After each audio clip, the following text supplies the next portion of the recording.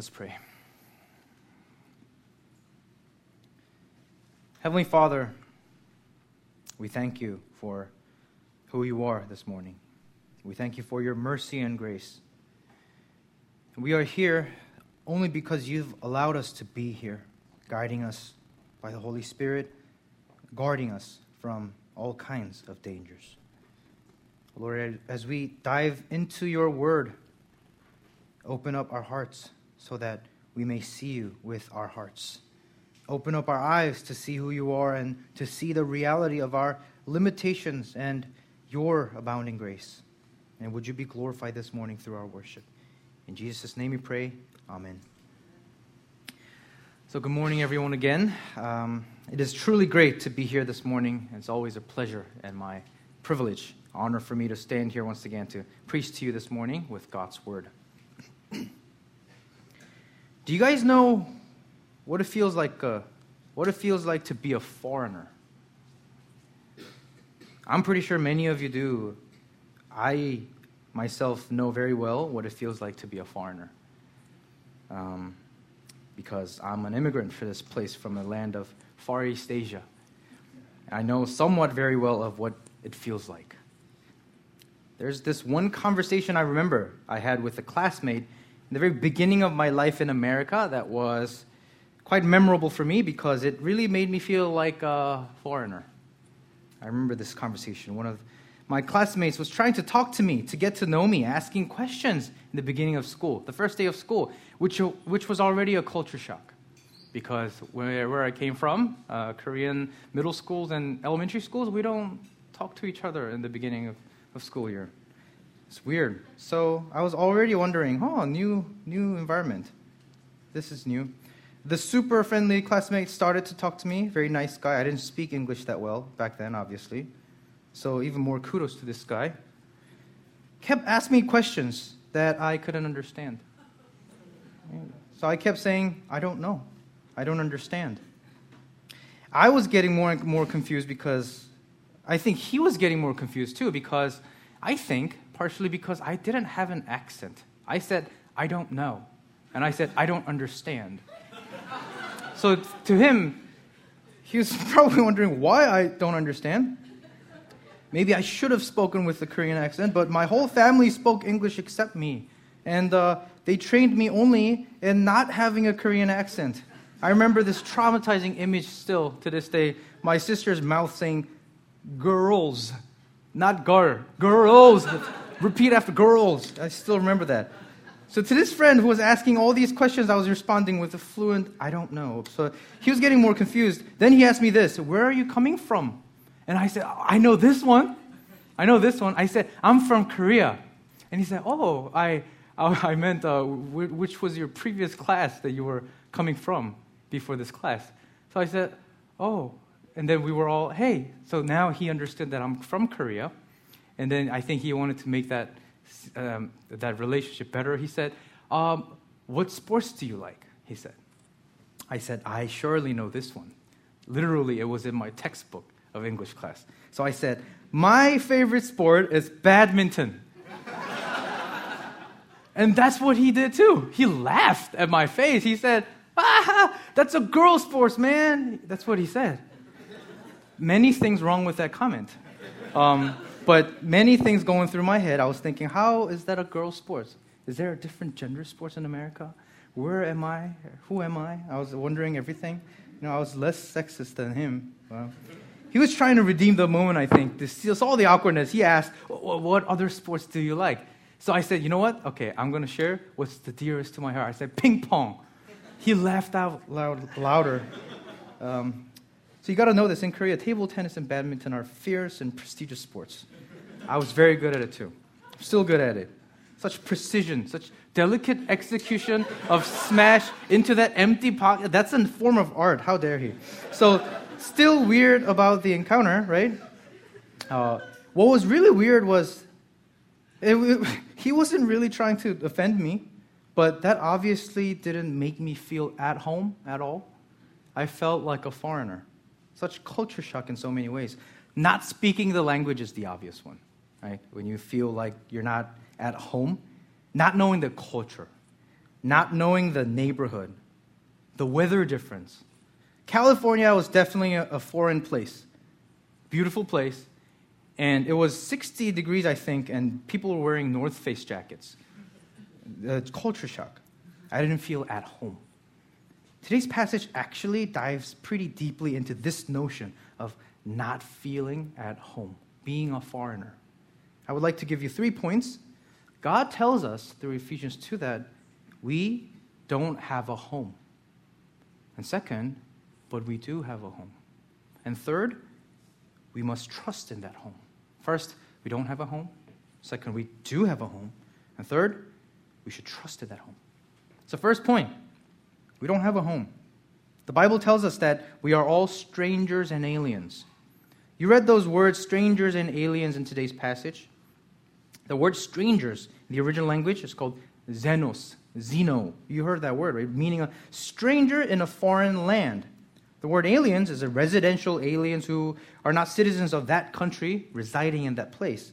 So what those mean is a foreigner, a person who is away from home, belongs somewhere else. Home. So I get to ask the question, what is a home then? What's a home? The dictionary.com says home is where you live. I knew that. But there is a more connotation to that, right? When we say feeling like home, make yourself at home. This is my home. It carries a lot of, it includes things such as like a sense of security, a sense of belonging, a sense of joy and comfort, etc. All these things are associated when we say home. So to feel like a stranger, a foreigner, means that you're not feeling these things at that place. But why do we feel like we're not at home? And sometimes, even when we are at home, to feel like a foreigner. Why do we feel that way? Bible actually gives us a weird message to us, to this 2019 generation. He says, you feel like a foreigner because you are a foreigner to this world. You are a foreigner, strangers and aliens, because of sin. He says it's because of sin. Let me clarify that, because that could sound weird. A hometown. What's a hometown? Where you're born at, right? God actually gives us a deeper definition of our hometown, where our lives started, or where we actually belong, where we're from. We can see the beginning of the Bible for that, Genesis chapters 1 and 2. It tells us that we were made in God. God made us, and we were made for God. Everything else, in fact, it was made by God. Remember the first Westminster Shorter Catechism. What's the chief end of man? What's the main purpose of life? Is to glorify God and to enjoy Him forever. That's the meaning of life. Our purpose in life is God. To worship Him, praise Him, to enjoy Him, and to be with Him. And all the creation, we just enjoy them through God. But what happened? Sad reality happened in the point of history. The beginning of history, that's what happened in Genesis 3. We left our home. This is what Ephesians 2:12 tells us. We were alienated from the commonwealth of Israel. We became strangers to the covenants of promise. And because of that, we had no hope. We were without God in the world. Brian Chappell says this: alienation from God and isolation from His promises and privileges. We were without hope and the comfort of God in this world of loneliness, trouble, and transition.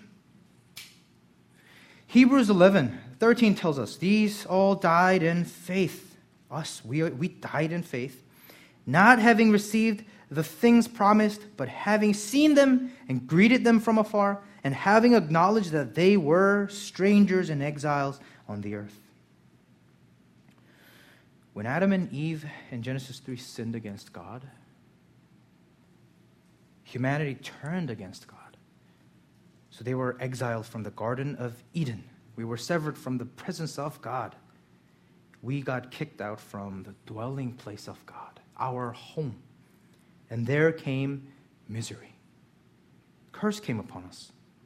The pain of childbirth. You hear that from the curse of Genesis 3. Pain of childbirth. I'm very sorry, mothers. I can't help you. But what happened to the land? Cursed is the ground because of you.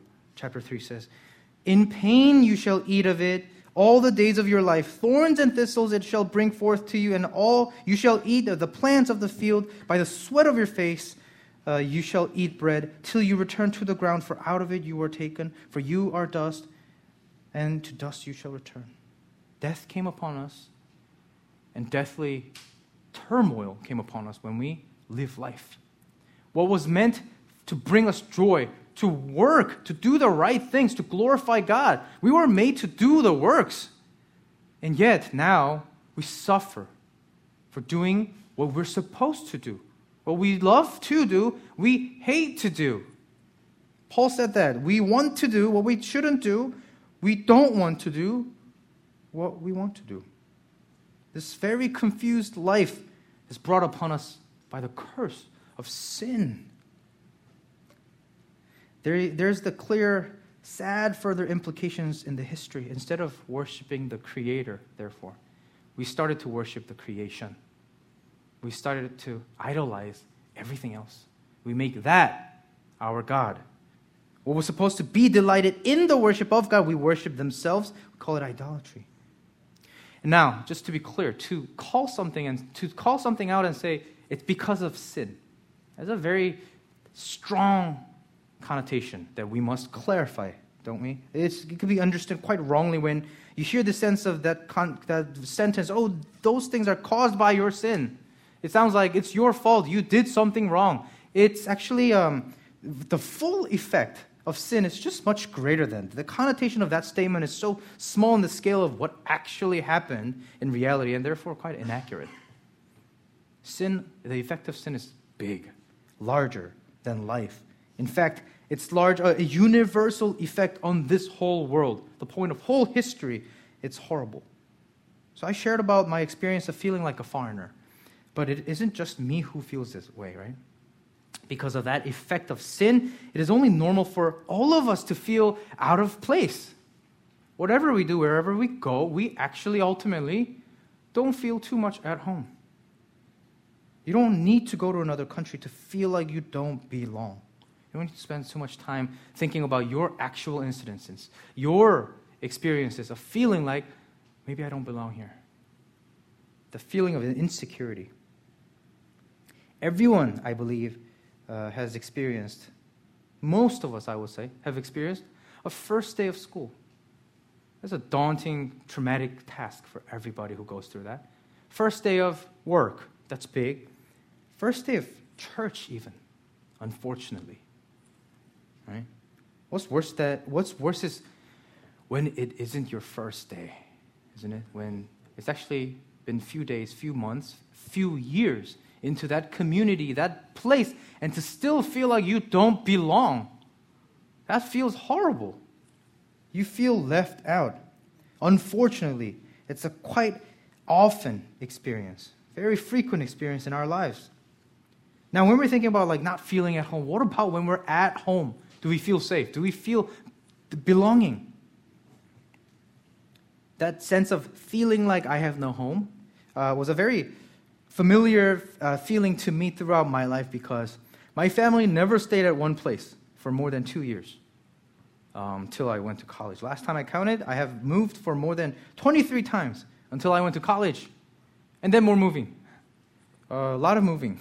So this idea of hometown is a very foreign idea to me. Do you know what's weirder? What's worse is that on paper, my home is actually here. And when I say here, literally here, Lansdale, Pennsylvania. I was born in Lansdale. And I lived in Korea for all my life. So when I was in Korea, I always thought my hometown, Lansdale, Pennsylvania. Where's that? When I came to America, I say Korea, where I grew up in. Never had that idea of I'm living at home. That question was very difficult to me when people say, where are you from? I almost said, I don't know. To be born here and on paper, to be an American, but experientially to not feel at home, That was a feeling that I always had. Unfortunately, you guys didn't have to be me to feel that way, though. Even if you were born and raised somewhere, doesn't mean that established home is pretty temporary, isn't it?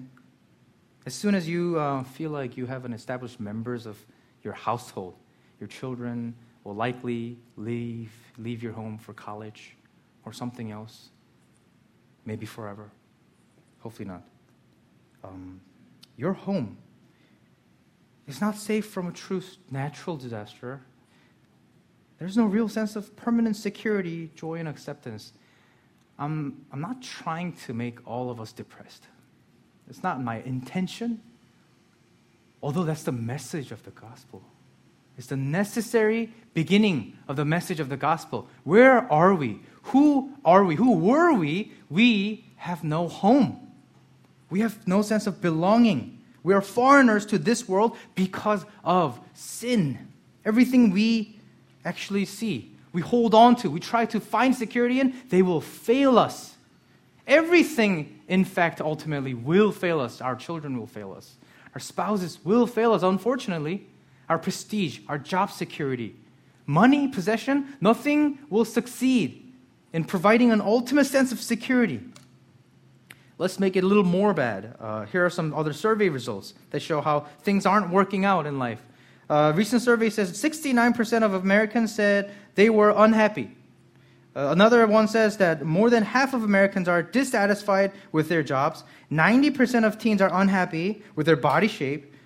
About half Americans report feeling lonely sometimes or always. A news article calls loneliness as a legitimate modern epidemic. What do these mean? It means that we're living in a sad, lonely world, a dissatisfied and scared world without a home. Perhaps the testimony of Solomon, King Solomon, speaks loudly to issue. He literally had everything. As a man who actually possessed everything, fame, prestige, power, women, he had a lot of women. He said this, vanity of vanities. Nothing works, he says. Nothing ultimately satisfies us. Nothing carries on. Everything fails us because of sin. Because we are alienated from the goodness of God, we are far from home. There is no home that works for us. So then, what's the message? That there's a hope? Is there really no home for us? When we find that none of what we seek in life is sufficient, when those are insufficient to bring ultimate joy, a true sense of security, belonging, satisfaction, what do we do? Praise God for the next point. Message of the Bible does not stop here. There is the message of the gospel. He says, you now have a home. How? To us foreigners, God himself provides us a home. That's the second point. In fact, that's what the emphatic beauty of the message of Ephesians, the whole book is talking about. How God saves us. How God brings us in. Chapter 1 provides us with such beautiful message of God's plan for us even before the foundation of the world. Now chapter 2 starts talking about just how God brings us such promised salvation to us through the person and work of Jesus Christ our Lord. Verses 1 and 2 says this, and you were dead in the trespasses and sins in which you once walked, following the course of this world, following the prince of the power of the air, the spirit that is now at work in the sons of disobedience. We were lost in this world and dead in sin. And then verse 4 is the beautiful intervening message of the gospel. But God, it says, but God being rich in mercy, because of the great love with which he loved us, even when we were dead in our trespasses, made us alive together with Christ. By grace you have been saved. Praise God. So then just how does Jesus provide us with such peace? That's Ephesians 2 verse 13 and 14. But now in Christ Jesus, who were once far off have been brought near by the blood of Christ. For he himself is our peace, who has made us both one and has broken down in his flesh the dividing wall of hostility. The dividing wall of hostility. That's what Jesus did. He shed his blood on the cross and he became our peace. And he made us one with him and he broke down that wall. That wall that divided us from that nation, the kingdom of God, the household of God. He broke it down. He gave us access to it. The wall against God we built, he broke it down. Then through that, what does he give us? That access. That's verse 18, the previous passage. For through him, through Jesus, we both have access in one spirit to the Father. This gave us the access to the throne room. So what are some implications of this access to God? Let's look at verse 19 now. Chapter 2, 19. Let me read it for us. So then, you are no longer strangers and aliens, but you are fellow citizens with the saints and members of the household of God. We are not foreigners anymore. Not anymore. But we are fellow citizens. We're members of the household. First, we're fellow citizens of God's kingdom. What does it mean to be a citizen? Have you guys experienced that experience of not being a citizen of a nation and lived there? I'm assuming many of you haven't. Some of you have. I haven't because I was born in Lansdale. When I went to Korea, they gave me a citizenship. So when I go to Korea now, I have to serve in the army. Praise God. But if you have experienced it, you know how important your citizenship is. This is what a commentator says. In your own country, you could conduct business, seek medical attention, participate in government, have legal protections, and do not even think of the privileges. If you travel to another country now where you have no automatic rights, you worry about whether your medical insurance will apply, or whether your currency will work, or whether you will have legal rights if you get in trouble. You feel vulnerable, alone, and wary every day. Scripture teaches us that we're no longer this way. We don't have to feel that way. In fact, we are citizens of God's kingdom, to this nation that he has built, he has created. Having citizenship in the ancient world also meant a lot of privileges and responsibilities. It applies the same to us. The commentator continues, we have the power and protection of heaven. We are treasured as any of the covenant people, countering the vulnerabilities we feel in our travel through this world. Paul says we have the privileges of our heavenly citizenship to protect us. Amen. Now, Paul begins this analogy with the comparison between a foreigner and a citizen, right? But the picture doesn't stop at that grand scale. He narrows it closer and closer, and he says that we are not only citizens of a nation, we are members of a family, members of the household of God. You're a child of God. One of my high school friends, best friends, he didn't have a U.S. citizenship. And we used to talk a lot about everything. You guys think guys don't talk. Guys talk a lot. We talked a lot. One of the things that he extensively told me was the importance and the privileges of me being an American. He told me a lot. He ranted a lot. He was saying, you could do all these things. I can't. You can have all these securities. I don't. He told me a lot. He just never got to getting a citizenship. Last year, all of a sudden, I couldn't reach him on the phone. He didn't return my calls. He wouldn't receive the message. I didn't know what was going on. And now, I'm not sure if you can believe what I'm about to tell you right now. A few years ago, he met President Obama and became friends with him. And he personally granted him a U.S. citizenship. Can you believe that? You shouldn't believe that, because that didn't happen. I lied, sorry. Very recently, he texted me. He told me that he's serving in a Korean army. He forgot to tell me. But how crazy would the story be if he met now former President Obama, and he liked him so much that he gave him a citizenship? That would be a crazy story. But imagine this. That's a crazy story, but imagine if my friend actually met Obama and Obama adopted him as a child. Adopts him. And now, just imagine my friend, a Korean immigrant, sitting at the table of the Obama family, eating together. That's a crazy story, crazy picture, yet that's what happened to us, even better. Why? Because God's better than Obama. No offense to Obama. He did great things, but God adopts us, adopts you into his family, his table, to dine with him, to live with him, to enjoy his privileges as a child. That's crazy. So my question is, does your life reflect such status? Does your life reflect your citizenship of the kingdom of heaven? The privileges and the responsibilities that you hold on to. Do you feel like a child of the king of the world? Is your answer, I'm not actually sure? That's my response. I don't feel that way, right? Every day. It's not easy to feel that way, to know and to actually hold on to the reality of my citizenship, of the kingdom of heaven. The fact that my Father, the creator of the world, loves me. Oftentimes, I forget. Oftentimes, I don't feel like I'm protected. Why is that? What do we do? If the Bible tells us that I'm the Son of God, a citizen of his kingdom, then what do we do when we still feel like we're not at home yet? That's the third point. God tells us to be rest assured.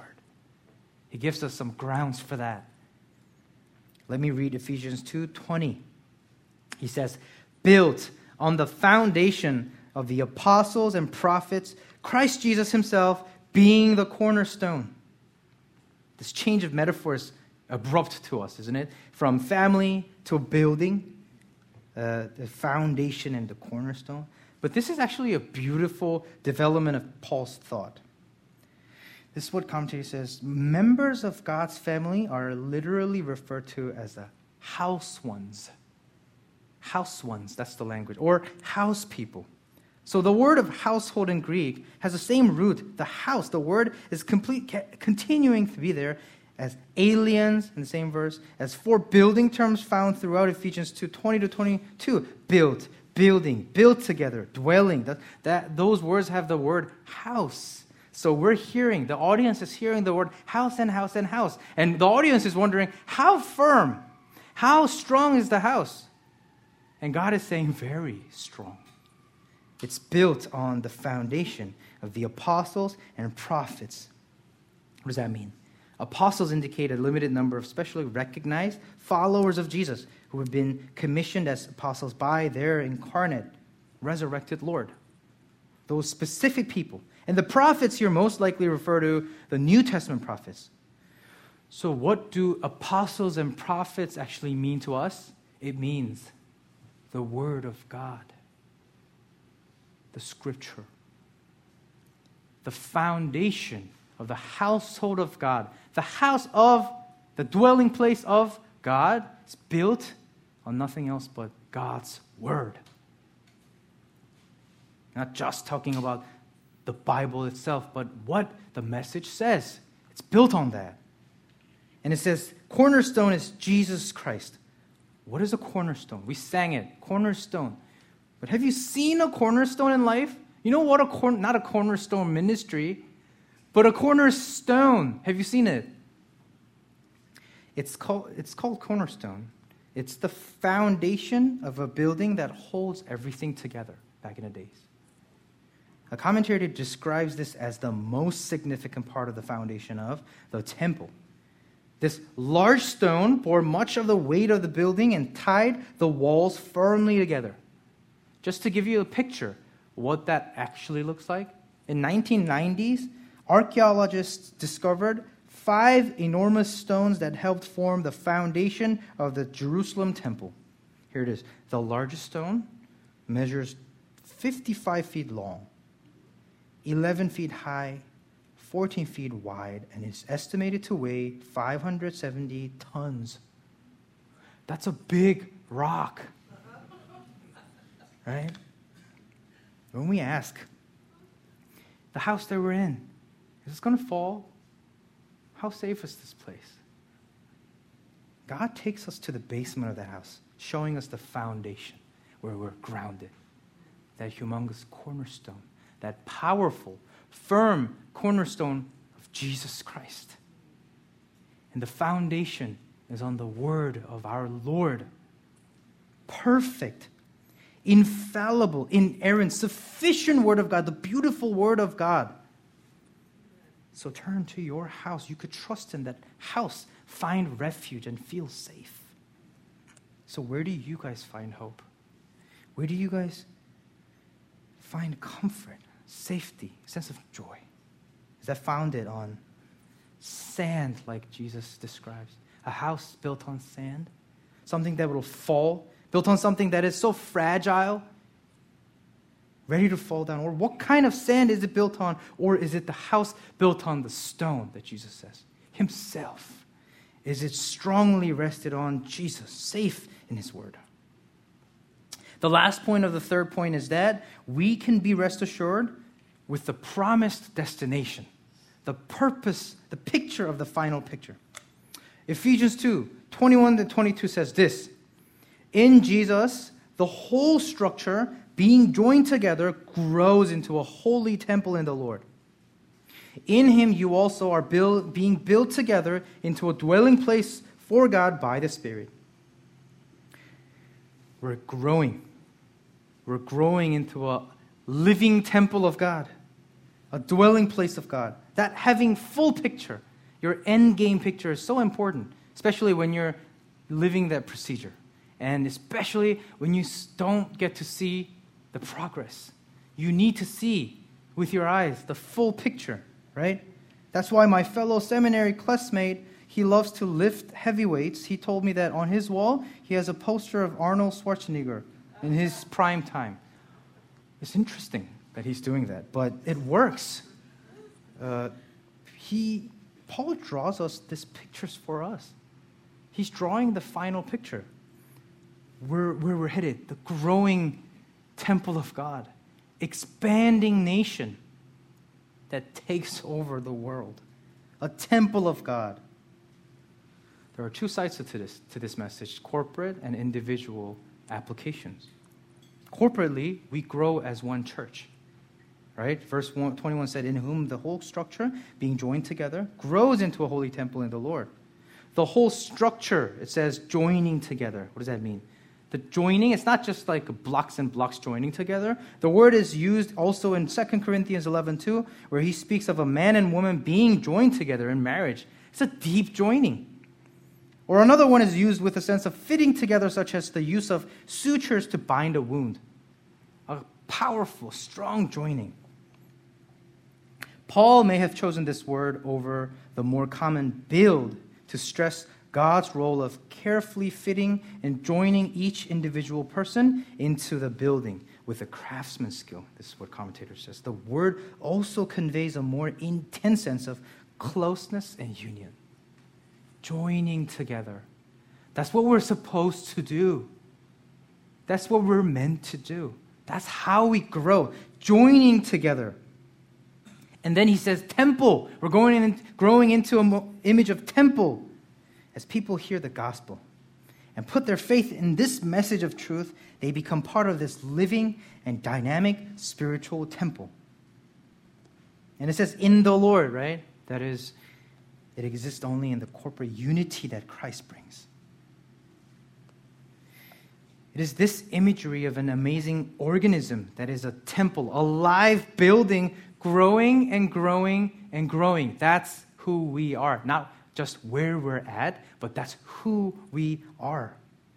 So very important corporate application is this. Are we growing? Is our church growing? Now, I'm not trying to promote a mega church theology. We must get bigger and bigger. But at the same time, this text does talk about the size, not just quality of it. The quality will be dealt much deeper in chapter 4 and beyond. But the size is being talked about here. Are we growing as a church? And it's not just idolizing the idea of growth. It's a necessary end game picture when we actually understand what's supposed to go on. Right? We're founded on Jesus Christ. Let's flip it around. Think about the image. If your infant is fed well, sleeping well, protected well, actively moving well, the baby should not stay 1 foot tall. It should grow. If it's not, something's going on. It should grow.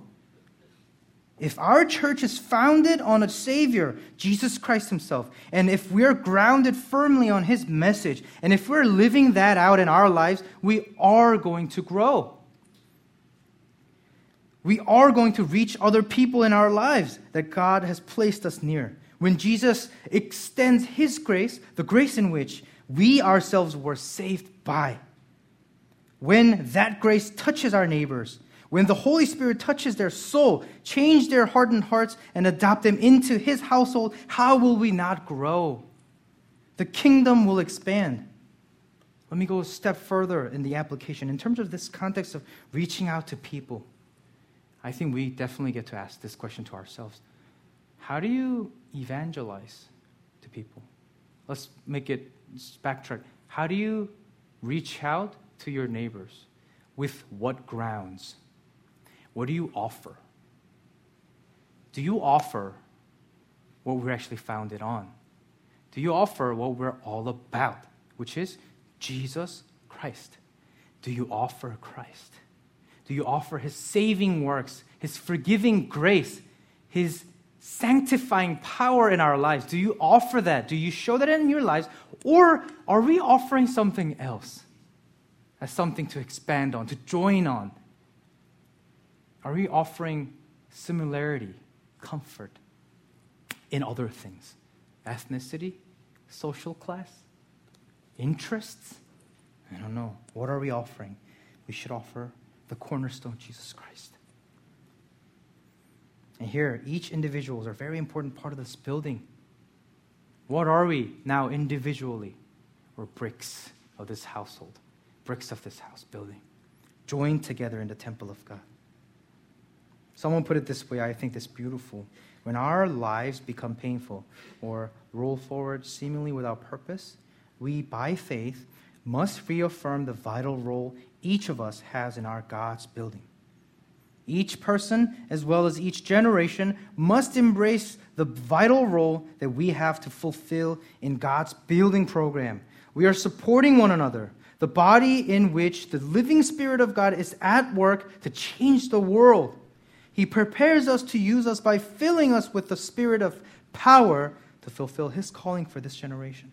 The sense of purpose is what will inspire us to fresh courage, faithfulness, and zeal when the world and even our colleagues may view what God calls us to do as small or meaningless. So I ask you, what's your role in this church? What's your function in this temple of God? In this joined forces together. The last verse tells us about the individual scope of this growth. Each of us grows into a dwelling place of God. Us, every one of us, being a dwelling place of God. Paul tells us this elsewhere, 1 Corinthians 6. Do you not know that your body is a temple of the Holy Spirit within you, whom you have from God? You're not your own, for you were bought with a price. So glorify God in your body. That also brings an application to us. How are you living your life? Individually, your daily lives. How are you living your life? It's the Holy Spirit dwelling in you. More importantly, do you see that? When you have a genuine faith, is that a holy place, God dwelling in you? Or the Spirit, the fruit of the Holy Spirit, is it harvesting well? Let me conclude with this conclusion. The peace of Jesus provides us the home when we don't have a home. We're foreigners. We're sinners. While we were dead in our trespasses, God saves us. God adopts us into his household of God, where we are secure in Jesus and in his word, and where we grow into his dwelling place, God's temple. Our home, when we ask, where do we belong? Our home is the dwelling place of God. This might have been last week or 2 weeks ago. I was putting my kids to bed. I turned off the lights. I prayed for them. I kissed them goodnight. I felt good about the routine. Everything was perfect.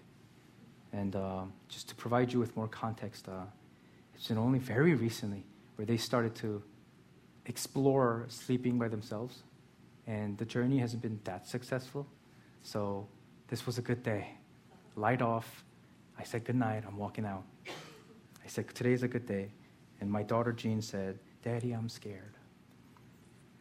So I said, what are you scared of?